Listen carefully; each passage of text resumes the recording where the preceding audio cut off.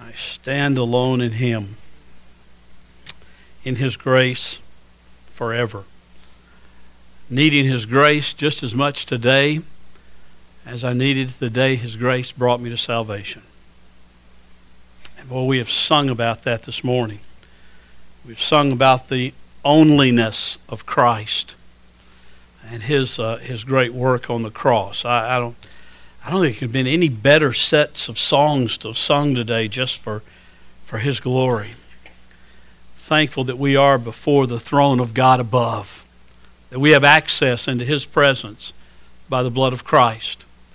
And as I was talking earlier, may God grant that the only banner that ever flies in this place is the banner of Christ, the cross, as we worship Him week by week and year by year. Take your Bibles and turn with me to Hebrews chapter 13. I realize we dealt with the last section of Hebrews chapter 13 and the last section of the book of Hebrews last Sunday morning, but I think there's still at least one good sermon out of Hebrews 13 that I want us to deal with today. And one more sermon out of Hebrews that will come next week, all right? Lord willing, we will close out the book of Hebrews next week by looking at chapter 1, verses 1 through 4. I want to tell you that now so that next week when I come in and say, take your Bibles and turn to Hebrews chapter 1, verse 1, you won't have a heart attack thinking we're starting the whole thing over again. We're not. But I do think it important that we go back to that first section and remember why we started this series. What the writer, as I hopefully convinced you of last week, I know I didn't, and I wasn't really trying to, but giving my evidence why I think Luke wrote this sermon, that why this sermon was written. And remember, the book of Hebrews is not a classical letter, but it's more of a sermon. It is an exhortation. He even closes it out by saying that. You know, I have exhorted you, and I'm writing you this, brethren, this word of exhortation that I've written to you briefly. I mean, he's saying, this is a sermon I want you to hear. It's important that you hear the doctrinal part of it, the glories of Christ the high priest, the glories of the new covenant, the glories of all that God in Christ through the cross has done and through the blood of Christ. But it all comes down, and when you pull it all together, starting in chapter 12, when he says, listen, fixing our eyes on Jesus, who is the author and the perfecter of our faith, and then coming to chapter 13, giving us what we have broken down in about 5 sermons that we'll look at in one sermon today, is really what I would call a picture of a godly Christian. The picture of a mature believer. The picture of a man or a woman who is in Christ and who is growing and who is seeking to bring honor and glory to God in every area of their life, whether it's work or church or recreation or school or whatever it might be. What the writer is doing in this chapter, and like I say, we broke it down in pieces. Now I want you to see it as a whole this morning, because the glory of this picture, the beauty of this picture, is what God desires for each and every one of us to reflect. That of a mature believer. There are basically 9 marks in this, and your faith talk that you have in your bulletin today to take home and talk with your family about after church and discuss it over lunch or dinner or throughout the afternoon deals with each of these points consistently, and wants you to think on them as a family and think on them together because they're important. And because of that, you parents need to hear this. And because of that, you young people need to hear this. Now, there's some young people sitting together today that I'm a little worried about because they've talked the whole song service. And young folks, you need to listen to this because you're going to discuss it with your mom and dad this afternoon. And you need to be able to answer those things, okay? So it's important that you hear what the marks of a mature believer really are. I'm not going to read the whole chapter because basically with each point, I will read the entire chapter. But I want you to hear these 9 things as clearly as possible. What is a healthy Christian? What are the marks of a healthy Christian? Well, first of all, he starts out this chapter 13 by saying, let love of the brethren continue. So the first mark is that a healthy Christian will consistently show love to others. especially within the family of God, especially within the body of Christ, that he or she will consistently show genuine love and genuine concern for those within the body. And I want you to see that the point here, the word love there, is a word that doesn't just mean we'll have a feeling for, or being content with what you have.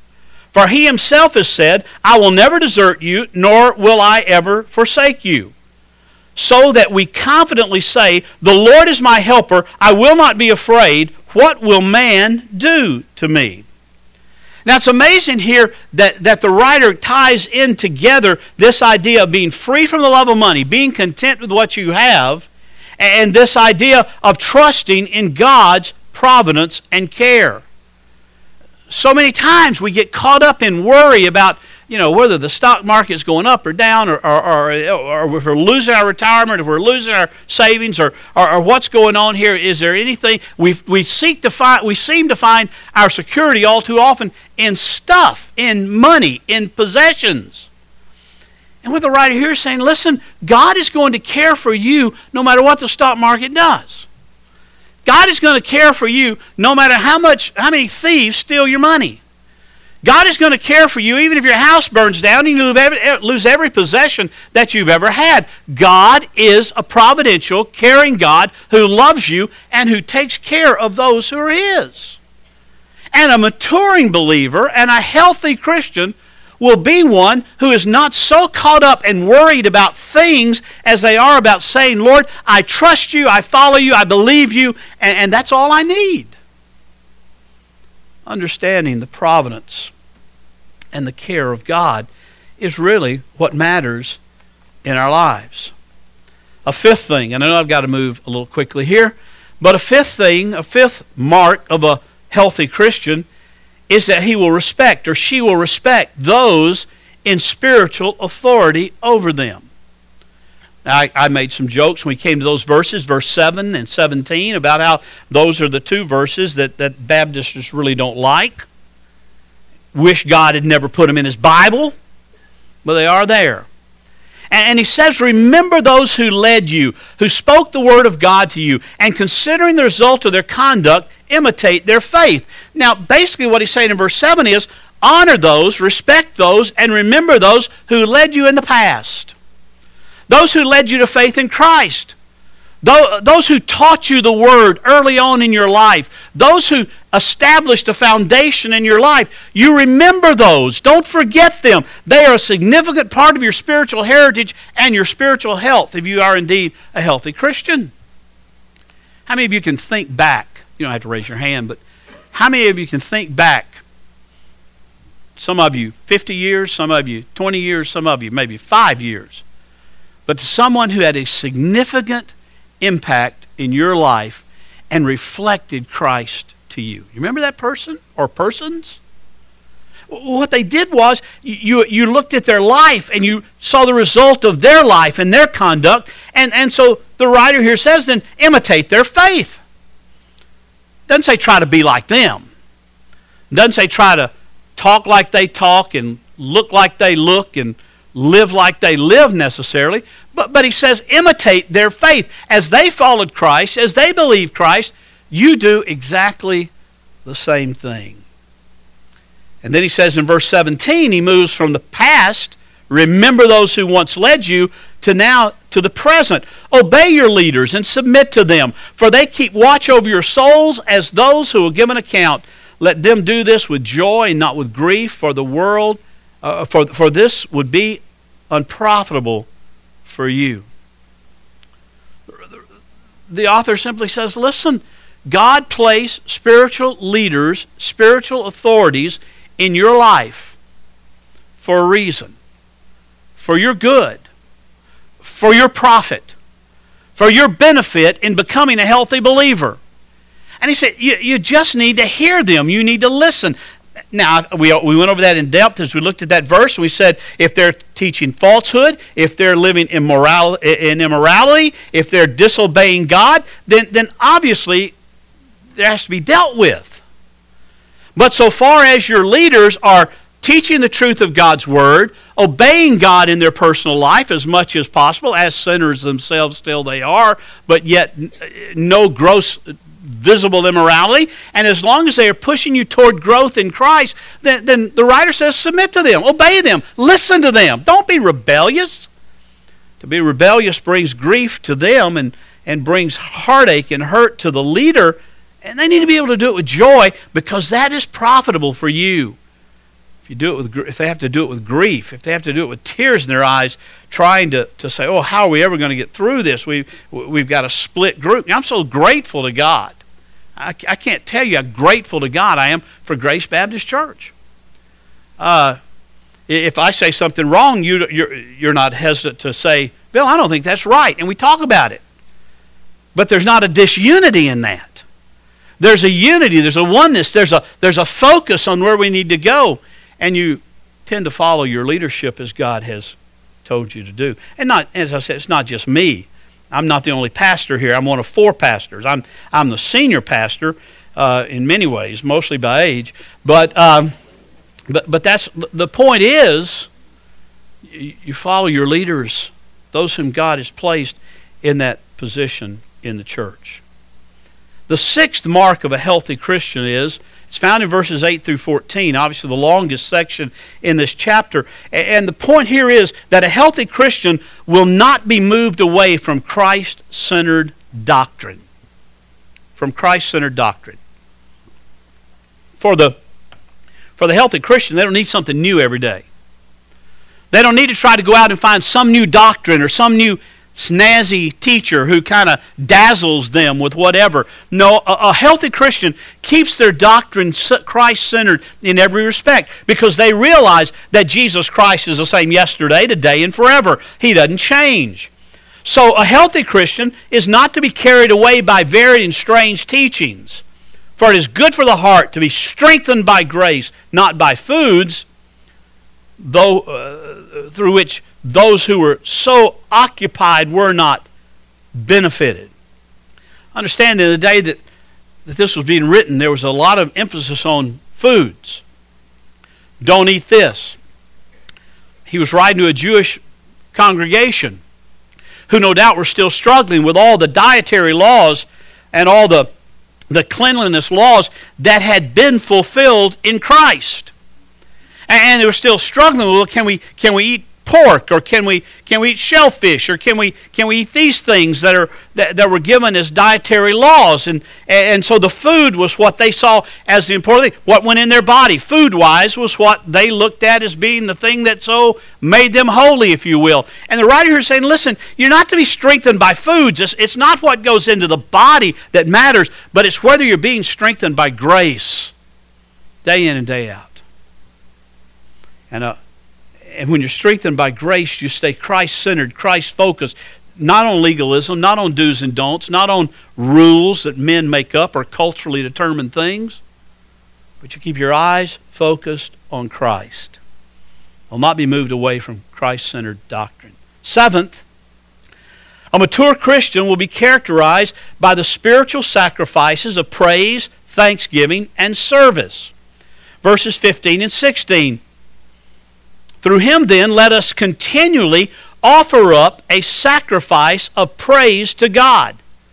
That is, the fruit of the lips that give thanks to his name, and do not neglect doing good and sharing, for with such sacrifices God is pleased. Right, I'm saying here, listen, a mature believer will gather with the body. He's already said, don't neglect the gathering together. Don't neglect the assembling of yourselves together, as is the practice of some who say, well, I have my own private Christianity, and kind of make themselves a church unto themselves. He said, no, you need the body. You need to be together in praise, and your life needs to be characterized by spiritual sacrifices of praise, thanksgiving, and service. I love it when I'm driving down the road, and I have on my iPod that I play in the car about every other day. Every other day it's Alison Krauss, but other days it's spiritual songs, and some of hers are. But I have this one playlist on my iPod that I've labeled personal worship, And I'll plug that in, especially if I've got a little distance to go somewhere, and I'll turn on that. And I mean, it's these songs we sang this morning. Before the throne of God above, in Christ alone. All I have is Christ. You made us your own. And all those are on there. And I'll go down the road, and oh man, if there were a microphone in there, you would hear such great melodious singing. Well, maybe not. But you would hear noise, joyful noise, praising noise. And I love it. I love just driving along and singing and praising God and worshiping God, driving on the streets of Somerset or the highways of whatever. And I just love it. But let me tell you something. It is nothing. It is nothing compared to Sunday morning, when we gather here as the body. And we come not to worship individually, but we come to worship corporately. And we come and we blend those voices together, and we lift our voices to God, and we praise Him, and we worship Him, and we thank Him. And then we go out from here and do good. We share that gospel with other people. Oh, there is nothing like the spiritual sacrifices of praise and thanksgiving that we bring together on Sunday morning. I would not take that for anything in the world. I would not take anything in the world for that. I think is how I should say it. But I mean it. Individual worship is good and is important. Corporate worship is, it's heaven-like. Because it's kind of like what we'll be doing when we're together in heaven. The eighth mark of a mature believer is found in verses 18 and 19. He says, "Pray for us, for we are sure that we have a good conscience, desiring to conduct ourselves honorably in all things. And I urge you all the more to do this, so that I may be restored to you the sooner." The eighth mark of a healthy Christian is that they seek a good conscience and they seek to live honorable lives. You know, one of the marks Paul gives to Timothy of an elder and even a deacon is that they are to have a good reputation within the community. In other words, they're to live honorably before unbelievers. They're to live lives that people look at, and they may not understand at first that it is from Christ and by Christ and through Christ that you live this kind of life, but they look at you and they just see something different about you. The way you care, the way you listen, the way you show empathy to their life. They don't understand why that is. As a matter of fact, they'll probably make the mistake early on that you're really a good person. You probably don't have any sin in your life at all because you're living honorably and respectfully and such before them. That's why the old adage is such a ridiculous statement. You know, always preach the gospel and if necessary use words. You cannot preach the gospel without words. You can live honorably and people will think you're a great person. But what we have to do then is lovingly and caringly take that honorable living and say, oh, but I'm like this not because I'm a good person. I'm like this because my Lord is a great person. And my Lord has changed my life. My Lord has infiltrated my life. My Lord has changed me by His grace and for His glory. I don't want glory out of it. I want Him to get the glory out of it. And a good conscience and living honorably is required for that. A good conscience is simply living in a way that you know that nobody can knowingly point to you and say, oh, but I know this about you. It's always the danger when you put anybody in leadership is that they have some skeleton in their closet. People can say, but yeah, you may be a deacon now, or you may be a preacher now, but boy, I know what's really going on in your life. And that's why we have to talk about what repentance is and how, yes, that might have been the way I was at one time, but now I have a good conscience. Now I have a clear conscience before God because I've confessed and repented, and God has cleansed me of that. A mature believer, a healthy believer will seek a good conscience and live honorably. And finally, A healthy believer will look to Jesus as his great shepherd to perfect him in good works. Now hear this. This is important. In verses 20 through 25, which we looked at last week and took apart completely, I just want you to take this away from it. A healthy believer will look to Jesus as his good shepherd. I quoted one theologian, S. Lewis Johnson, who said last week that sheep are the greatest evidence that evolution is untrue, because sheep have not evolved to any kind of intelligence at all. They're dumb. And they always are, always will be in everything. They need a shepherd. Is it coincidental that Jesus chose to call us his sheep and he is the good shepherd? No. Now I can hear some of you now say, well, I'm not dumb. Maybe not intellectually. Maybe not school-wise. Let me tell you something. We can do some really dumb things, spiritually and morally and every other way. We need a shepherd. We need a shepherd, and we need the great shepherd. We need the only shepherd of our souls who can perfect in us good works. You see, I'm really not capable of the kind of works that God desires for my life, but I am capable of following my shepherd and him perfecting those works within me. Works are an outworking of grace. They don't bring about grace. They don't earn grace. They don't give you grace. But they are outworkings of grace being in your life. They're outworkings of you following the Good Shepherd. And as this sermon is summed up, those are the 9 things he wants you and me to see without any equivocation. He wants us to understand this, that a healthy Christian will consistently love others, will care for those in need, will honor the institution of marriage and family, divinely instituted. He will have an unshakable faith in God's providence and care. The healthy Christian will respect those in spiritual authority over him. They will not be moved away from Christ-centered doctrine. They will always focus on him, setting your eyes on Jesus, the author and the perfecter of our faith. He will be characterized, or she will be characterized, by the spiritual sacrifice of praise, thanksgiving, and service to others. This healthy Christian will seek a good conscience and live honorably before all men, everywhere. And finally, a healthy Christian will look to Jesus as the great shepherd and will trust in him to perfect good works in the believer's life. Following him as the good shepherd. Following him as the only one worthy of our allegiance, the only one worthy of our sacrifice, the only one worthy of our faith. Yeah, he said, follow and obey and submit to the earthly leaders in the church. But that is contingent on the fact that those earthly leaders, those under-shepherds, pastors, elders,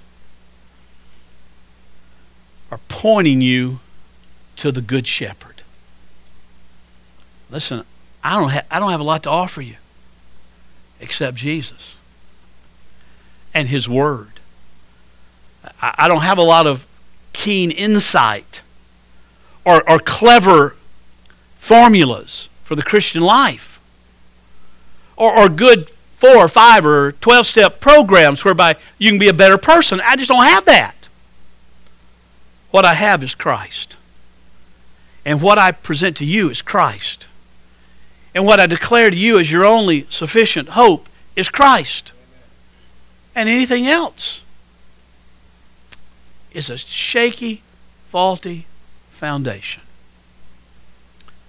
So he concludes his sermon by saying, will you always do these perfectly? No. Will you become in Christ a perfect individual practically in this life? Boy, don't I wish. Because that's sure like that for me. The answer is no. But there's a desire to be that. In the healthy believer, there's a desire to be perfect before God. In the healthy believer, there's a desire to live in perfection before others and to know that He is our shepherd who will ultimately bring us to perfection. Let's pray together.